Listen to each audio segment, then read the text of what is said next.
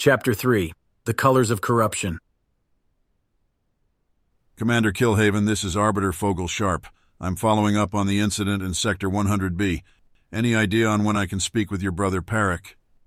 He's been placed in suspended animation. The Medicae has agreed to keep him alive for 1 year in hopes that he will heal. Thank you for pulling him out of there when you did. Your father hasn't been returning my messages. Anything that I should know? Please don't take it personally. My father's rivalry with Lord Raynor has reached new heights of despair. As you've probably figured out, our systems routinely monitor official comms, even those of the PDF, listening for anything out of the ordinary. The emergency beacon of Paric Kilhaven certainly made the cut in that regard. Paris's true identity was kept secret for the rabbit run. It should have been routine. Will your brother pull through? On the one hand, the Medicae think it's a miracle that he's alive. On the other, they don't seem to have a fething clue what exactly happened to him other than he'd been electrocuted. He had severe burns on both of his shoulders, indicating massive trauma for his heart. It's a harsh lesson to learn about the Underhive. Anything you can tell me before I shelve this case? Dogs. In a brief moment of clarity, Paric mentioned being chased by dogs. Anything else, Commander? He also mentioned being eaten alive by giant rats. None of it made any sense to anyone. I've checked in with engineering. There weren't any power fluctuations detected in the grid for sectors 99B or 100B that day. An electrocution event should have tripped something or at least been logged. Arbiter Sharp, call me back in a year. I'm as eager as you to get to the bottom of this. Fresh deposits littered the top of the discard pile. The pit glowed with a vibrant mixture of colors among the mounds of graying flesh. Kisko was in there somewhere, hiding. I could feel it staring back. I had debts to pay and a short timeline to do it. I spiraled downward, avoiding the snares of my newfound sight. The colors of corruption covered the spectrum from blues to yellows to reds and everything in between. At the very bottom, a pair of silver eyes blinked, grotesque among the half-eaten and lifeless forms. Not the face of the Emperor, but close. Kiskaman, enough. I'm bleeding out. Your time here will end with mine. The creature responded with images of collecting energy from the surrounding hive. Psychic pain and corruption, electromagnetic fields, even the residual vibrations of physical momentum flowed through its body. It was the complete opposite of my existence. I wasn't a creature of the warp. I couldn't live off of random, chaotic energy. Feth! Without any warning, I was yanked skyward, back to my wardroom and the steady beeping of a whole chorus of machines. My body was encased in a slurry of liquid with tubes running everywhere. Kisko pressed me against the far side of the room, holding me in place as it did its work. It slashed through the gear and the power sources with its psychic claws. Machines went haywire, and I felt the effects on my physical body in the vat. It exploded with pain. Not helping. Kiskaman stopped messing with the equipment and scooped up a torrent of energy. The beast raced across the room and slammed into me, cracking my mental fugue. The glow of silver energy dripped off my psychic form and pooled on the floor at my feet. Kisko retreated and waited. The machines resumed their constant drone as if nothing had happened. I tried to scoop up the energy with my ethereal hands, but it flowed right through them. Kisko vomited out its own energy, creating a pool at its feet, and mimicked my ineptitude over and over. Okay, I didn't know what I was doing. I held up my hands and bowed my head in surrender. Kisko did the same, holding perfectly still, and the energy around his feet reacted. Flowing upward, it disappeared within him. He pointed at the body in the vat across the room. It absorbed what it needed without any effort. The Medicae sensors chirped in harmony, unaffected by the warp creature's presence. Feth. I stopped fighting and let myself be still. For the first time in months, I didn't shake with terror or vie with insanity. I didn't flail about without measure. I simply stopped and existed for the briefest moment, making a note of the energy within and around me. Slowly, the psychic pressure changed, and the silver glow flowed up into me. Immediately, I felt more solid, and the energy flowed more surely as I invited it in. Kisko reacted with a screech and drove its ethereal claws through my chest, pinning me to the wall and leaving me paralyzed with pain. It did it again and again until I quelled my screams and watched what it was doing. Its claws were merely a psychic illusion, made potent by the alien energy that passed through me. Its essence was tainted in an unreal mix that burned and chilled me all at the same time. Kisko retrieved the painful energy and waited, daring me to respond in kind. Bent with fear, my mind still reeled from the torturous moment. The idea of injecting pure agony directly into another being was beyond the bounds of my soul. I shook my head. Kisko flinched as Zaxxas appeared in the wardroom. As always, the hunter struck first, slamming a psychic blast into its rival from across the room. Kisko shrieked in pain, but kept its claws at its side, and like its earlier demonstration, seemingly without effort, ejected the discordant energy, throwing it into me. Feth. The hunter packed a potent punch, and the regifting by Kisko certainly hadn't dulled its unwanted essence. Both creatures stopped their daily brawl and waited. My body twitched in the vat behind them, which I took as a bad sign. It may have freaked me out. I suffered, handcuffed with terror as my physical body reacted to the agony of the psychic attack. I held on to the pain until my physical body steadied itself, and the machines finally agreed that it was okay. The connection between my physical and astral bodies was a compelling motive. I looked within myself, identifying the tumor of pain, the not me energy, and I showed it the door. I didn't push it or pull it or run. I simply pointed to a spot outside my ethereal body and invited it to move. In an instant, the unreal pain was gone. For the first time in months, I'd found a modicum of control within the nightmare. Kisko and Zax both bowed in a clearly sarcastic gesture, and then it hit me. I was their pupil, as much as their play toy.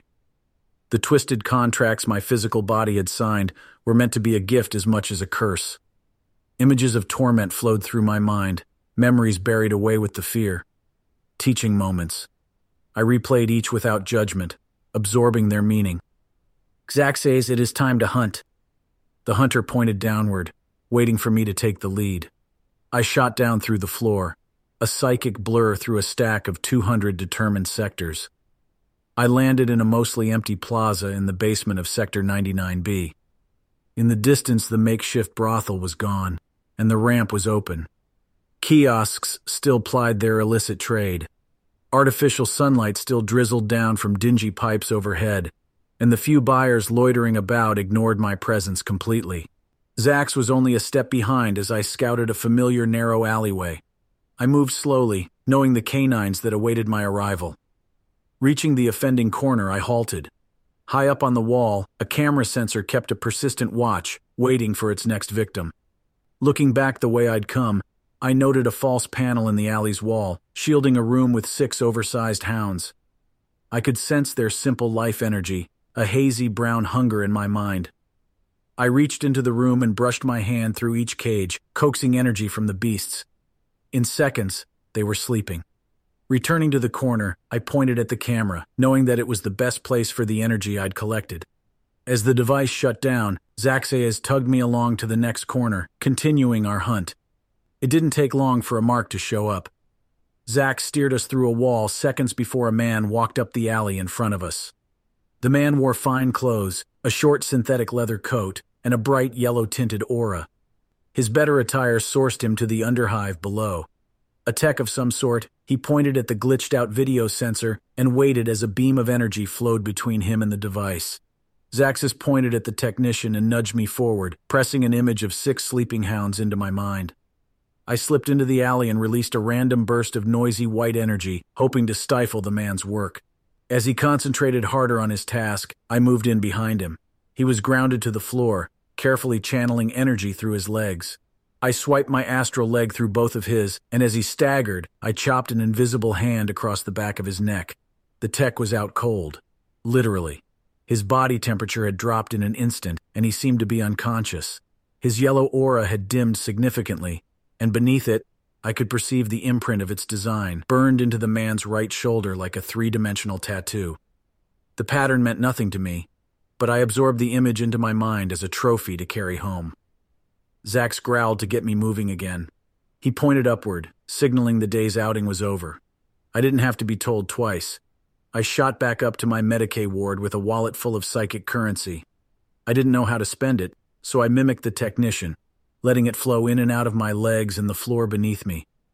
I inched closer and closer to the vat and the machines that guarded it. Nothing. All systems remained normal. A sharp click to my right signaled the arrival of a visitor, and suddenly I was perched in my undead body staring at a milky white nothing. The buzz of a Pico speaker filled my ears. Good morning, Paric. My mother's voice. I've brought you a special visitor. Since the incident, I'd only seen my father, mother, and older brother.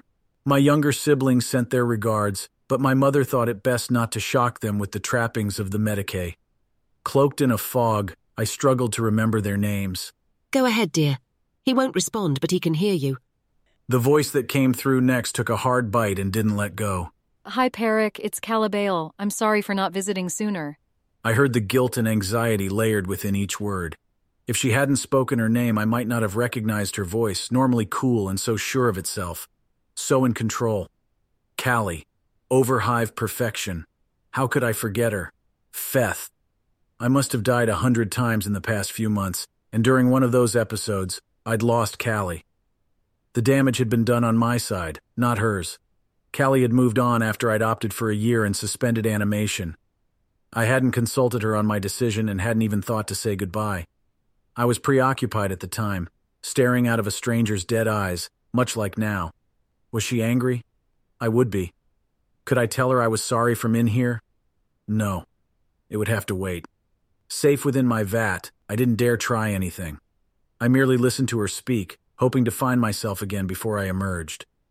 Callie had gone to the prom with my best friend Ryun and his girlfriend Srina. They'd had a blast, and she'd spent the next 3 days nursing a hangover. Good times. I couldn't wait to experience the hangover from the concoction of chemicals, stim fields, and refrigeration that sustained me. Ryan Gund had taken his rabbit run, as had Cortland McNeil.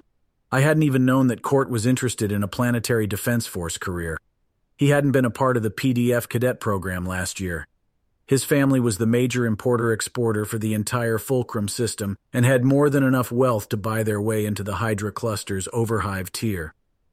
House McNeil held the lucrative position of Hydra Spaceport Overseer, and they were vying for the same within the Zenith Cluster on the far side of the planet. Sometimes duty simply wasn't enough. Court's sister Asher was cool, if not a bit aloof. She wore the most expensive clothes that money could buy, but left her hair undone and her face free of cosmetics. The girl didn't need it. She wore custom-made boots instead of shoes and never missed a workout or an after-school drill. I think she was simply bored, but I liked her far more than her pushy twin brother Court. Sure, he was going places, but so was I, given enough time. But why the sudden switch? And why was Callie Bale here with my mother, filling my mind with mist reality?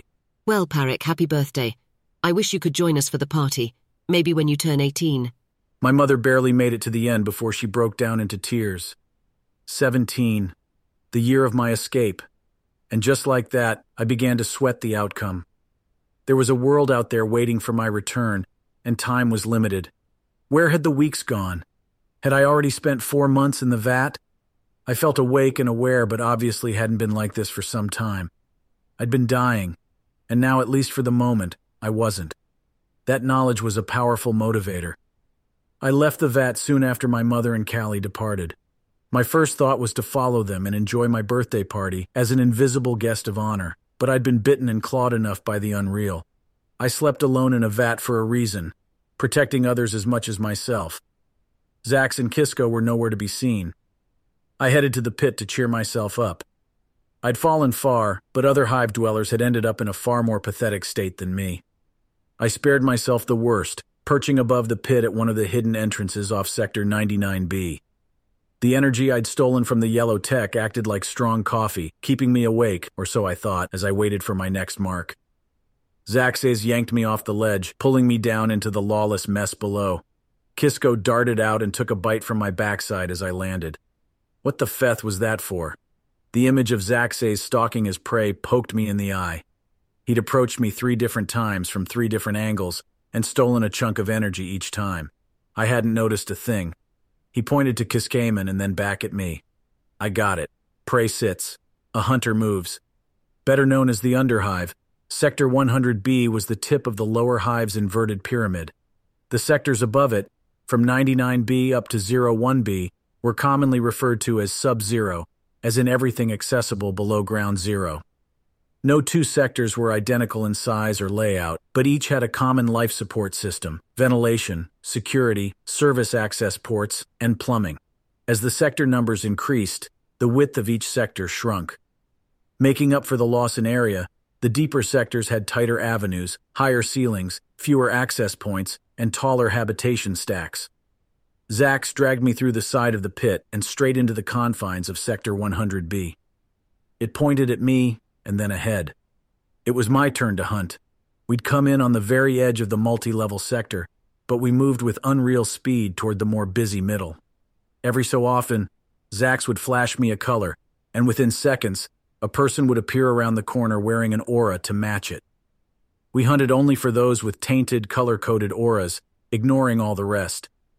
Only a small fraction of the underhive population stood out, but there were enough reds, blues, yellows, and purples to keep us occupied. Yellows were dangerous for their ability to move or detect energy. They might notice as we snuck past them. Blues were quick, inhumanly fast. Others wore orange, the color of an open flame, and they dabbled in pyrotechnics. Purples were strong or thick-skinned, but never both. In every case, Zaxxas held me back, even when I saw a familiar face. Slowly, I was learning to perceive a mark's energy before it came into view and know what to expect from each beforehand. When can I hunt? I wanted to claw back some of the energy Zax and Kisko had taken from me. Zax flashed the colors blue and purple. I get to take two? Zax pointed down the avenue toward a door, and as it did, the creature faded out of sight. Still present, its energy signature matched our surroundings in a chameleon-like effect. I scanned Zax, hoping some part of my mind unlocked the secret of that skill. The colors blue and purple flashed again, prompting me to move. I walked to the door, willing myself through it and into a high-end tavern, with high ceilings and a broad scattering of darkly translucent tables. The clubroom could seat 100 in privacy and comfort. A few familiar faces were present among the rainbow of corruption. The bartender wore a green-tinted aura, whatever that meant. His name was Lalo, and he was the boss I'd met earlier. A pair of hard-eyed bouncers with purple auras watched the door. I'd say hello to them on the way out. On the far side of the barroom, a blue glow surrounded another familiar face. It wouldn't be polite if I didn't say hello to my benefactor. He sat at a table with a healthy stack of empty glasses arrayed in front of him. He looked trim, less burly than the others in the room. I checked behind me. Zaxxas hadn't followed me inside. Another blue aura joined the first. A familiar black leather coat, shoulder-length black hair, long legs and hips that carried a pair of hot-shot laser pistols. Their charge packs hummed beneath the woman's jacket, brimming with energy. I studied their faces and realized that the two were siblings. That might have slowed me down, but it didn't stop me. Lacking a round of drinks to share, I approached their table like a wayward ghost. The woman was at least 20 and firmly within her prime. Her face featured a distracting pair of vibrant blue eyes. Her lips used a smile like a deadly weapon. Her brother, they'd called him List, was a year or two older and plenty fit too, like a runner. I could see that they didn't miss many workouts. They wouldn't miss mine. A bottle flew across the room, smashing into the wall over our heads. The barman screamed and pointed. Silver. Feth him. I'd found him first, and the service here sucked. I punched my fist through both of List's shoulders, sending him toppling off of his chair. The woman jumped up, stunned, and I couldn't help it. I kissed her full on the mouth, nose, teeth, jaw, tongue, and tonsils.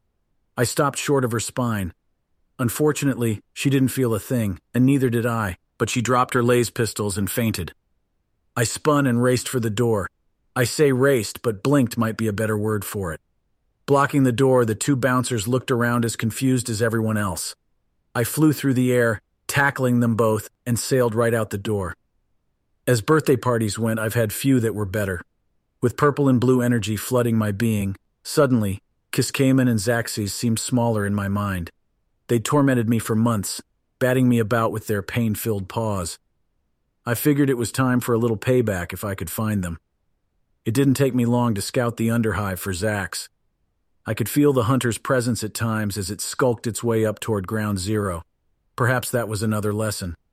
Zax had known how I would emerge from the barroom before I'd ever gone in.